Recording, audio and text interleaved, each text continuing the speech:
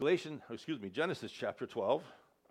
Genesis chapter 12, as we continue on in our story of Abram. At this point in our story, he has not yet had a name change to Abraham. And we see early here in Abraham's journey that it's a journey of faith. Early part of the chapter, we saw that Abraham stepped out in faith to go to a land of promise. He left Haran, didn't know for sure where he was going to end up, how long it was going to take to get there, yet he depended upon God to lead him to that land that God had promised him.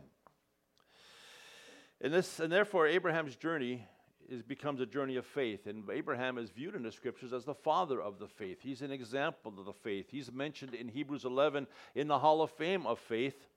And yet, as we get to the last half of this chapter, we find that Abraham experiences a lapse in faith. We find some bad decisions made outside of the will of God. And it displays for us that decisions that may often seem logical or reasonable to us at the time, when done apart from prayer and dependence upon God, when emanating from the flesh, often produce disastrous results. And it's a reminder that God has to give us over and over and over again that he who sows of the flesh reaps corruption. Galatians 6:8. And that's what this is about in Abraham's journey of faith. He had seen on one hand God's great power and faithfulness to lead him to the land of promise, and yet shortly thereafter we find here in this chapter the bad decisions that are made as Abraham does not walk by faith at this point. So let's go ahead and read this passage and see what God has to say to us this morning.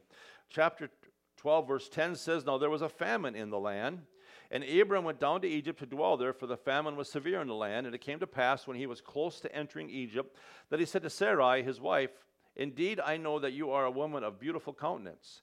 Therefore it will happen when the Egyptians see you, that they will say, This is his wife, and they will kill me, but they will let you live. Please say you are my sister, that it might be well with me for your sake, and that I might live because of you.' So it was when Abram came into Egypt that the Egyptians saw the woman, that she was very beautiful. The princes of Pharaoh also saw her and commended her to Pharaoh. And the woman was taken to Pharaoh's house. He treated Abram well for her sake. He had sheep, oxen, male donkeys, male and female servants, female donkeys, and camels. But the Lord plagued Pharaoh and his house with great plagues because of Sarai, Abram's wife. And Pharaoh called Abram and said, 'What is this you have done to me? Why did you not tell me that she was your wife? Why did you say she is my sister? I might have taken her as my wife. Now therefore, here is your wife, take her and go your way.' So Pharaoh commanded his men concerning him that they sent him away with his wife and all that he had." Well, Abraham, here in this chapter, runs into another test of faith, does he not? We had seen that his first test was at least that recorded for us, is that when he arrived in the promised land, he found that it was inhabited. The Canaanites were still in the land. And the land wasn't wide open and ready for him to habitate. It was habitated. I mean, how in the world was this? They're going to be willingly give their land and buildings and wells and all that over to Abram. And yet here we find a second test in verse 10, a famine. Another test of faith. And that's serious, isn't it? And there's a genuine fear in Abram's life here, fear of hunger, lack of supply of basic needs. And, when we really evaluate it, that's life. Life is made up of tests and trials day after day after day, isn't it? But the reality is God uses those tests, those trials, to grow us, as we read in 1 Peter 1 today, the development of our faith, the growth of our faith. And God prefers that you and I respond in these trials by faith. We look to him in those challenges of life. And when we do, we find he is faithful. We find his word is reliable. And we find that God is able to keep the promises that he made to us. And God wants to prove that to us, yet we forget so quickly when the pressure's on, don't we? The flesh response, the other response to trials, a lack of faith response to our trials, is trusting in our own wisdom and cunning and our ability to keep ourselves and preserve ourselves. And God uses even those failures to help us to see the frailty of our flesh. the inability of man to run his own life, the foolishness of directing our own steps. And so even in our failures, God wants us to see that we just can't cut it on our own, that we need help. We need divine guidance and help to prevent our flesh from taking us in the wrong direction, because the flesh always reaps corruption. It may not show immediately in our lives, but when we operate outside the will of God, outside of faith in God's word and God's spirit, if we operate in the flesh and our own wisdom, it's going to lead to destruction. It's going to lead to corruption. And our loving Heavenly Father wants to keep us from that, just like any parent would. He wants to keep us from destroying ourselves and getting ourselves into trouble. And thus He allows these trials to teach us both His faithfulness and our futility. What's also interesting to observe, and I think we see that here, is that tests and trials often follow successes and victories, don't they? Isn't that the case? Often when there's the moment of victory, a success in our Christian lives, where there's an area of growth, an area of ministry, often failure follows soon on its heels. The valley follows the mountaintop, you might say. And maybe it's because when the challenges pass, we relax and lose our focus on God. When things are going well, we don't have to depend upon His power and His wisdom and His direction. And we return instead to a state of self-dependence and just live life like it naturally comes to us from the perspective of the flesh. You know, Abram had just taken his tremendous journey of faith. Left Haran with everything he had, going to where he didn't know where, just trusting God to lead and direct and fulfill the promises He had made to him. And yet so quickly, things changed. We go from a great testimony of faith in the first half of this chapter to the failures of the second half of the chapters. And there's that real tendency to spiritually relax after success and forget to keep the same first focus and dependent spirit on our God, to take our eyes off the Lord, as we would say. Now we have to ask ourselves, in verse 10, was it right to go down to Egypt? The Bible doesn't really say either way here, directly does it? It doesn't directly say that it was a bad decision. Now, when we see the mindset of Abraham when he gets to Egypt, it cast maybe some light on that decision. But what you don't see in this passage, and you often see this in the Old Testament, is God condemning His children when they didn't consult the Lord, when they didn't go to Him in prayer, when they didn't wait upon God to say go, just as God had said when it was time to leave Ur.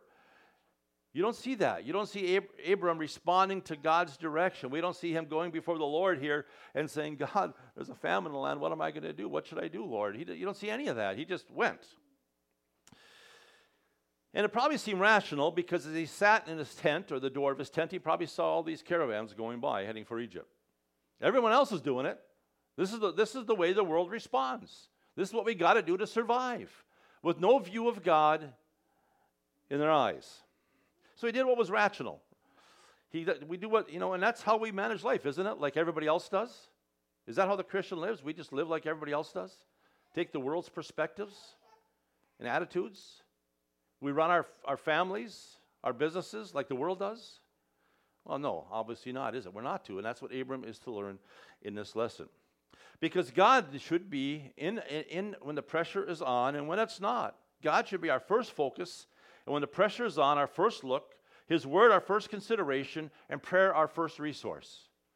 That's what it should be, and that's what's absent here. Well, you might think, well, what do you expect? Abram had to eat, had to provide for, his caravan, his tribe. But what we don't see here is that Abram remembering that God had made him a promise. He was going to give him bounty and make him a blessing in this land of promise. He had forgotten that, didn't he? And that's what happens when we worry, fear, and fret for our lives, in our lives, when trials come. We forget the greatness of God, and that's what trials are meant to prove. If God promised to bring him to this land and to make him a great nation, could He not provide for him? Reminds me of a couple of verses. Philippians 4:19 says, "And my God shall supply all your need according to His riches in glory by Christ Jesus." Now, God may have said, go to Egypt. We don't know if Abraham had prayed. But the point is, God can supply. He is able. I like this verse in Psalm 37:25, which says, "I have been young, and now I am old. I can identify that part of that verse. Yet I have not seen the righteous forsaken, nor his descendants begging bread. What a wonderful promise, isn't it? God cares for his own. He promises to provide for us. You know, those tests of faith always seem to occur in the pressure points of life, don't they? They never come in what's easy to get through. In this case, it was in the area of sustenance, daily needs. Sometimes it's in the area of personal safety, which we'll see in a moment. Sometimes it's just simply preserving what's valuable to me. In many cases, the battle rages over my priority versus God's in my life. Pressure points. And it's because in each of these areas of life, we want to be in control. We feel the safest when we're in control, when we do what's natural, when we got think we have our arms wrapped around our problem, when we have a solution. We like to be in control because that's the only time we feel safe. But what we often learn is that we're really not safe and we're really not in control. It's an illusion, isn't it? We can't keep our lives together, but we have an almighty, faithful God who can. And trials are about learning to trust him in those pressure points of life, aren't they? These trials are a loving Father's means of bringing us to the place of rest and peace. We mentioned a couple weeks ago that when trials come, we often like to ask why. Well, we know one reason why. God wants to teach us the futility of walking in the flesh and the joy of walking in independent faith in our God. And it comes from a loving Father's hand. And that's where peace is found. So often joy is missing in our lives because we think we have our arms wrapped around the problem instead of wrapping our arms around God and his word and casting our care upon him. One of my pet peeves today is I walk into stores today and see all that stuff on the counter that says calm. Commercials on TV that says calm. And they're all that CBD stuff, aren't they? Calm. It's the world's way of bringing you calm. Well, that's not God's way. God brings calm. He brings peace. He brings rest, but it's only as we depend upon him and trust him. God can offer what the world can never offer, isn't it? And it's not about dulling ourselves to the pain like the world does through drugs and alcohol. It's about giving our pain to God, letting him deal with it. The almighty God who's promised to carry us through life. So, first of all, we see here, in regards to should Abraham gone to Egypt or not, well, we at least see that Abraham did not consider the Lord in this decision. The second thing we see in the Bible is Egypt seems to always be a picture of the world and its attitudes. A picture of finding fulfillment, finding safety, finding security in this world's perspectives and way of managing life. It illustrates walking by sight rather than walking by faith. Let's turn and look at a couple passages so you can see this. Numbers chapter 14. Numbers chapter 14. When we consider some of the types in the Old Testament, and the analogies, we recognize, first of all, that Canaan is in reality the promised land, is in reality a picture of the Christian life. And some people, isn't that a picture of heaven, Canaan? We sing songs about crossing over Jordan at funerals. No. You see, when Israel was to enter Canaan, they had to possess the blessings that God had given them. They had to walk by faith and find victory. Just like the Christian life today, Canaan's a picture of the blessings and bounty of the Christian life that we enter into when we win our victories by faith.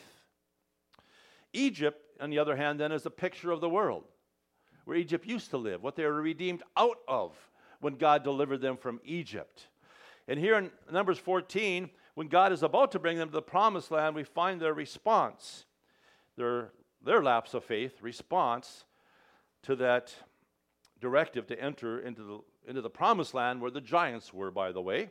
Verse 1 of chapter 14 says, all the congregation of Israel, that is, lifted up their voices and cried, and the people wept that night. Those are expressions of faith, aren't they? And all the children of Israel complained against Moses and Aaron, and the whole congregation said to them, if only we had died in the land of Egypt, or only if we had died in this wilderness. Well, that's despair of worry, isn't it? Why has the Lord brought us to this land to fall by the sword, and our wives and our children should become victims? Would it not be better for us to return to Egypt? So they said to one another, let us select a leader and return to Egypt. Egypt is a picture where they're redeemed out of, and they forgot. There was leeks and garlics there, but they were in slavery there. They were subject to Pharaoh there. They were freely beaten by Pharaoh's soldiers there. It was not the place of a beautiful life. And we forget that. And Egypt becomes a picture of the world, and we think that living apart from God is all those commercials that portray such a wonderful and beautiful life in the world and all its behaviors. You see, they refused to trust God to lead them to the land He had promised once again. They're on the brink. They sent spies in. And yet they panicked because they were not walking by faith. Isaiah chapter 30. Let's turn there. Isaiah chapter 30. Here in Isaiah chapter 30, the context is the potential attack and defeat of Israel by the king of Assyria. And they want to escape that war. And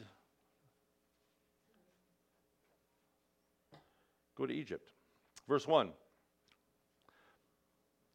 The word of the Lord came to me, saying, Son of man, prophesy and say, thus says I'm in the wrong chapter. Sorry, you're probably wondering where in the world I am. Didn't sound familiar, but Ezekiel is a long ways from Isaiah. That's what happens when I try to preach and turn pages. That's a challenge. Okay, I'm with you now. Isaiah 30, verse 1. Woe to the rebellious children, says the Lord, who take counsel, but not of me, and who devise plans, but not of my spirit, that they may add sin to sin, and walk to go down to Egypt, and have not asked my advice to strengthen themselves in the strength of Pharaoh, and to trust in the shadow of Egypt. See, Egypt's a picture of the world. And here Israel, instead of trusting the Lord, wanted to go back to Egypt, to trust in, which represents our own wisdom, our own strength, our own devices.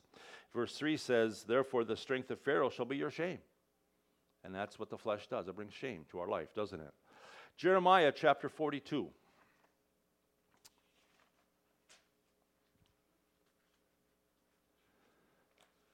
Jeremiah chapter 42, another desire for Israel to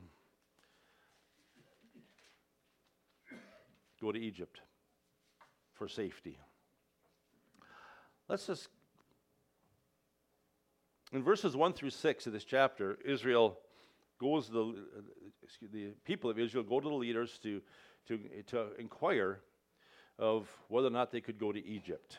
Notice in verse 3, it says that the Lord your God may show us the way in which we should walk and the things we should do. And in verse 5, here it says, so they said to Jeremiah, let the Lord be true and faithful witness between us if we do not do according to everything which the Lord your God sends us by you. Verse 6, whether it be pleasing or displeasing, we will obey the voice of the Lord our God to whom we send you, that it may be well with us when we obey the voice of the Lord our God. Now that's a great statement, but we find at the end of the chapter is that they didn't really mean it. They weren't sincere. God calls them hypocrites at the end of this chapter. Well, verse 7 says that it happened after 10 days that the word of the Lord came to Jeremiah. Then he called Johanan, the son of Kareah, and all the captains of the forces which were with him, and all the people from the least even to the greatest, and said to them, thus says the Lord, the God of Israel, to whom you sent me to present your petition before him. If you will still remain in this land, and that's in the context of potential attack and defeat. But he says, if you'll stay in this land, then I will build you and not pull you down. I will plant you and not pluck you up. For I'll relent concerning the disaster that I have brought upon you. Do not be afraid of the king of Babylon, of whom you are afraid. Do not be afraid of him, says the Lord, for I am with you to save you, deliver you from his hand. And I will show you mercy, that he may have mercy on you and cause you to return to your own land. But if you say, we will not dwell in this land, disobeying the voice of the Lord your God, saying, no, but we will go to the land of Egypt, where we shall see no war, nor hear the sound of the trumpet, nor be hungry for bread, and there we will dwell. Then hear how the word of the Lord, O remnant of Judah.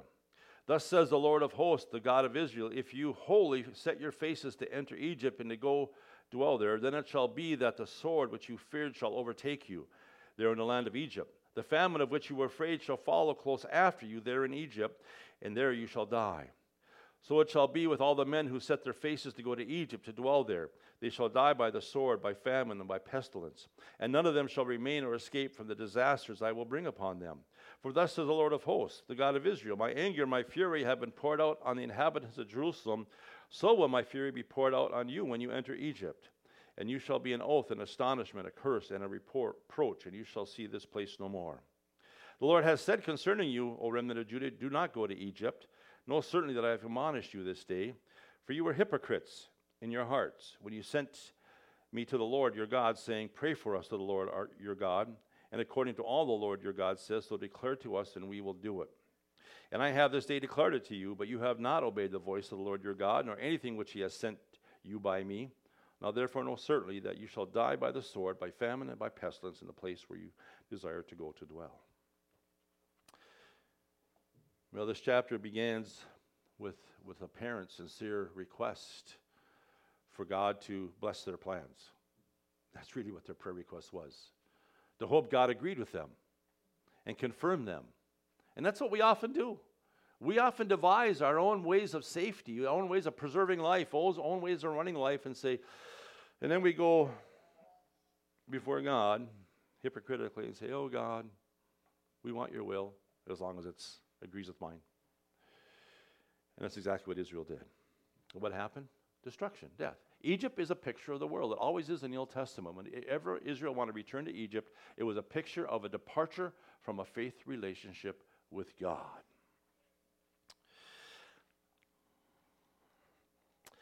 So Abram, looking to Egypt for preservation, was a lapse in faith. As we go back to Genesis chapter 12.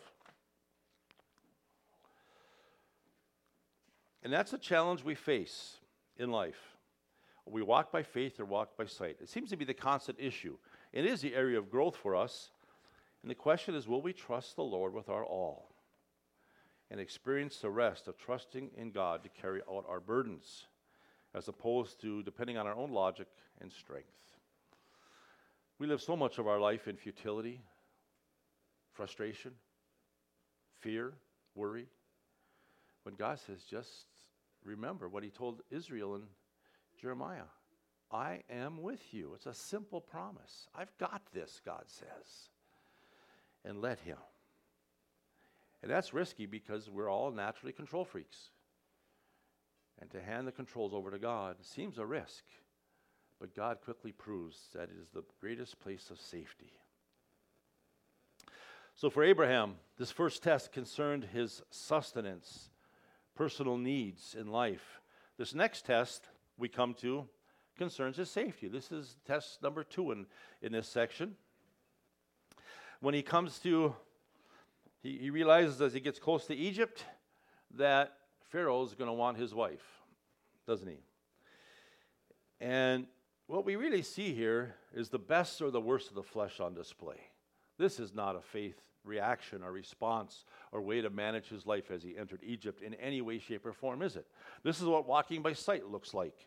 It's allowing our sin-tainted nature to lead the way in our lives. And this passage is all about self, self, self. And we see its expressions here. The first expression is the fear to begin with. The fear of being killed by Pharaoh. There's fear. And nowhere does he bring it to God. It's just simply fear. And this fear drives these other decisions. You know, sometimes our imaginations can overwhelm us with worry and fear when we let them run rampant. You know, we let our worries wander, so to speak, and they build and they build and they build. Somewhere along those lines, hopefully we return to the promises of God and the person of God and learn to give those things to God. So we see fear. We also see Abram scheming for his own preservation. With no view of the ability of God to keep, he came up with a plan for his own personal safety. But in doing so, he put himself first. That's what flesh does, doesn't it? Me first. There's no consideration of what can happen to Sarai. That's amazing. I tell you what, that's one submissive woman, it seems. Or maybe a woman that wanted to get out of the caravan into the palace, I don't know. But either way, she went, but there's no view of what's going to happen to her. What about committing adultery? What about the violation of the marriage covenant? No consideration. There's no consideration of Pharaoh, putting him in that position. And there's absolutely no consideration of what was right before God. Self, self, self. That's the flesh. And that's what happens, and we don't realize it. When we come up with our own machinery and plans and schemes to preserve our life, sometimes we have no thought about how it's going to affect others. And that's what the love of God does for us, by the way, when we consider Him. It helps us to consider how our lives affect others. And of course, we see lying. But lying is sometimes justified, right? Isn't it sometimes okay? Isn't there situations where it's just the way out of embarrassment or trouble? That's never right, is it? God's a God of truth. And the expression of His Spirit through us is one of righteousness and truth. It's never right. It's the way of the world. It's just normal for people. And as believers, it's easy to go there. Whether it is just getting yourself out of a bad situation or stretching your fishtail, or whatever the case may be, it's never right, is it? See, Abram's best plan for survival displays the flesh at its very worst. And this is the father of the faith. Isn't that amazing? This is the example of faith the Bible gives us. But I believe Abram's failure here was recorded for us because it was part of his growing and learning process concerning the corruption and destruction of walking in the flesh. It's something we all must learn. We all must learn. In the middle of it all, God in His mercy kept it from going too far, didn't He? But through this, God reminds us what happens when we fail to walk by faith. We fail to trust Him. Maybe you've been there through the years. Some of you are close to my age. And maybe you've had friends, Christian friends through the years that you've warned the direction their lives are heading. Warn them about maybe some potentially bad decisions. Warn them about no longer going to church or reading God's Word. Warn them about what's going to happen in life. And they think, not to be. They may not say it those words. I've got this. Oh, those things aren't going to happen to me. And they inevitably do. And years later, they come to you, or you come across their paths, and they say, I don't know what happened. That's what we do, isn't it? How did this happen to me? How did I get myself in this situation? And it goes all the way back, for a believer at least, to that time in our lives we chose not to trust the Lord, to walk our own way. Now, those people often still go to church, still appear to do right things, at least for a time. But God wants us to recognize the futility of walking in the flesh. And in Abraham, we see that we all fail. We all fail. We all fail the test. Way too often, don't we? We fail the test. And hopefully we learn. I think it was Erwin Lutzer who wrote the book Failure, the Back Door to Success, that touches on this very concept. And it's not that we have to fail to learn. Ideally, we learn from reading the truth. And we don't go there. But inevitably, because of our rebelliousness and the independence of our hearts, we learn. And it's a normal process of growth, isn't it? As God proves to us our inability to control and keep our lives together. Well, Abram's found out, isn't he? Plagues are sent upon Pharaoh. And they have to wonder what happened. You know, in my story, I don't know why God didn't plague Abram. It seems a whole lot more reasonable, doesn't it? You know what? But maybe he did. Maybe he's plagued in the heart, full of conviction and guilt, and he refused to respond. And God had to intervene before it was too late. I don't know how Pharaoh found out. Maybe they started putting two and two together when the plagues began, as maybe when Sarah entered into the house or whatever the case may be. It doesn't tell us. But what we do see, though, is God's grace towards Pharaoh to keep him from making a grave mistake, don't we? The tragedy of this story is that the unsaved knew better than the saved, you might speak. The world knew better than God's people and respected morality more than, as Pharaoh respected morality more than Abram did. And that's often the case with carnal Christians, unfortunately. When we express independence towards God and we begin to tolerate sin in our lives, we go further and further into sin. And believers often go to depths that even the lost wouldn't go, and this is a picture of that. And that's why we need to be aware that that's all of us. That's the nature of our flesh. And that's why we need to live life dependent upon our God through a faith relationship with God through His Word. You know, those sins left unconfessed, and as the story goes on, we assume Abram made things right, but left unconfessed leads to hardness of heart, spiritual callousness towards God. And that tends to spread. Remember the concept of leaven? Leaven spreads. Sin spreads. Calluses grow. And they spread to other areas of life. When we resist God in one area, it leads to another area of life. When we fail to walk by faith in this area, it leads to another area of life. And we end up walking around like one big callus, one big wrinkled callus, spiritual callus, not even aware. Because Abraham was obviously callous towards God, and so God dealt with Pharaoh in order to bring this situation to a reasonable end. You know, Wednesday night we talked a little bit about, I think it was, or was it men's Bible study maybe? I can't remember which one.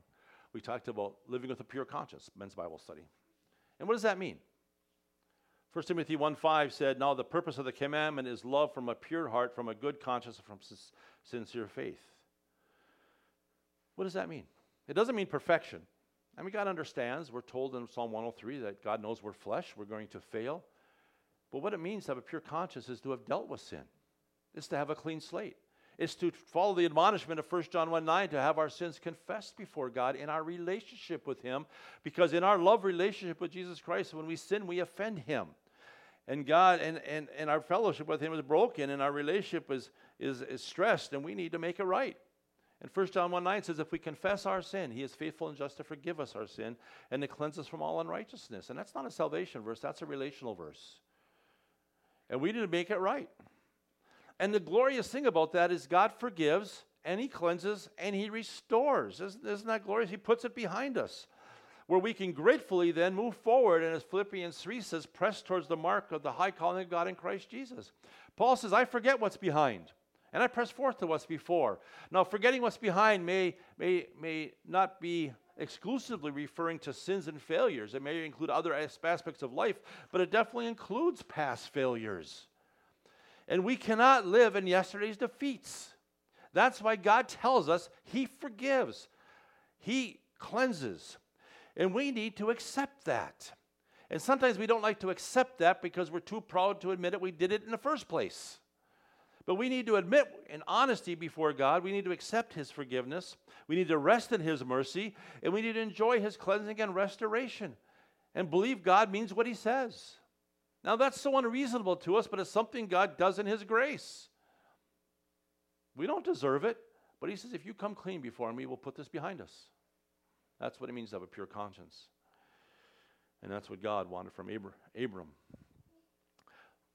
The mercy of God is so deep and so amazing and such a wonderful aspect of God and His love. I'm afraid some Christians never experience the mercy of God and their relationship with God because they never come clean with their sin, never honest with their failure about their failures, never cast themselves on God's mercy. But when you do, what an amazing thing to realize that God forgives in our relationship with Him. Not something to be abused by any means, but something to be enjoyed and rest in. Psalm 103, that wonderful chapter that mentions repeatedly God's mercy, says this in verse 4, who redeems your life from destruction, who crowns you with loving kindness and tender mercies. Well, Abram, there after caught in his lie and his scheme and his plan, he gets kicked out, doesn't he?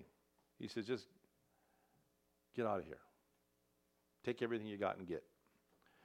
Now that's a way to be a blessing, isn't it? Remember Abram's promise? He was supposed to be a blessing. This is a wonderful way to be a blessing to Egypt, isn't it? But that's how we are when we walk in the flesh, because we're intended to be a blessing. The world's supposed to know us by our love and by our unity and by our righteousness, and that light is supposed to shine. It's supposed to be a blessing, but the flesh brings ugliness to our lives, destroys God's testimony, and makes these unsaved to want nothing to do with Christianity. And how many times have you heard that? Maybe you've heard people say, it's so rare to find a sincere Christian. It's so rare to find a sincere church that isn't operating in the flesh. Abraham gets kicked out.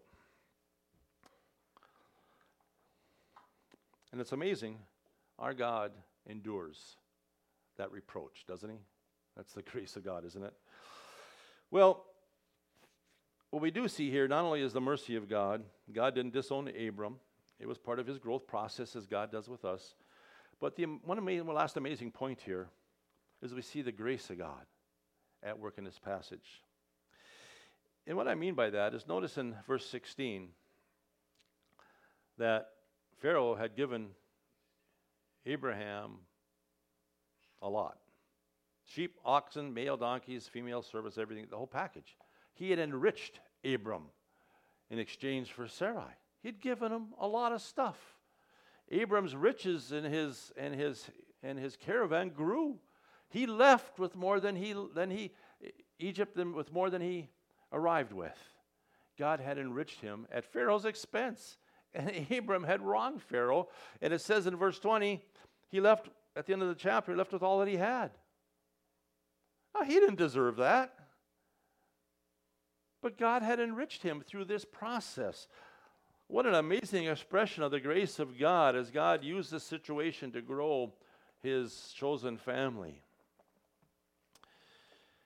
You know, Ephesians 1:3 tells us that God has blessed us with all spiritual blessings in heavenly places in Christ.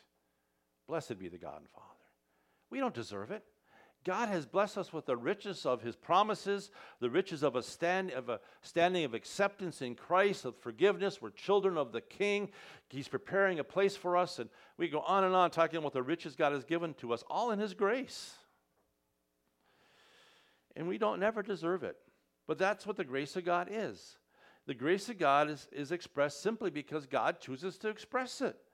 God loves us because he chooses to love, not because we are so lovable. If we talk about deservedness, well, we'd all be in hell, wouldn't we? You see, in salvation, God gives forgiveness freely, doesn't he? We're justified freely by his grace through the redemption that is in Christ Jesus. It wasn't that God looked down on humanity and says, well, they're such beautiful people. You know, this person and that,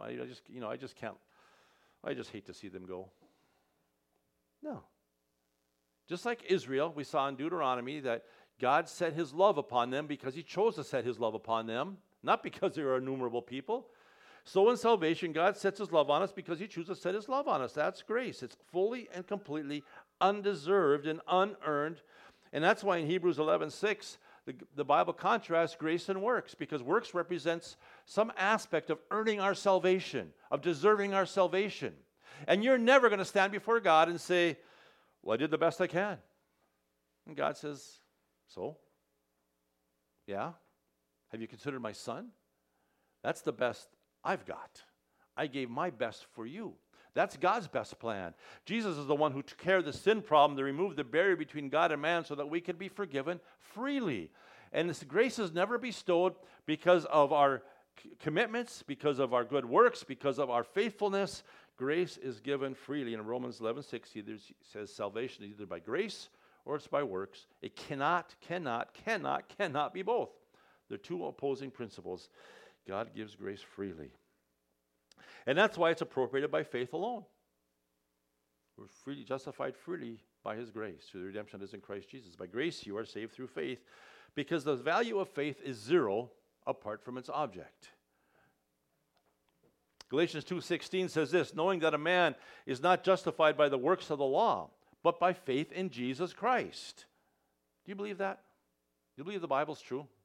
You're sitting here this morning, you came this morning, Hopefully not to hear me. Hopefully to open the Bible. Do you believe that's true?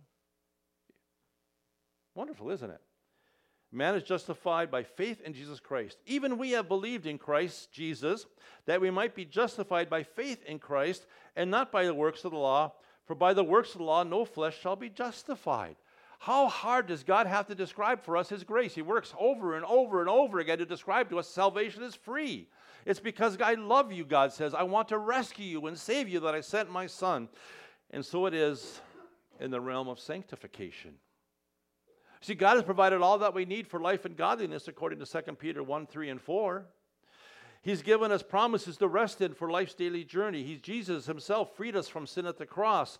The Holy Spirit indwells us in order to teach us those promises and to give us the strength to live them out in our lives. And God himself wants to walk with us and hold our hands and lead us through life.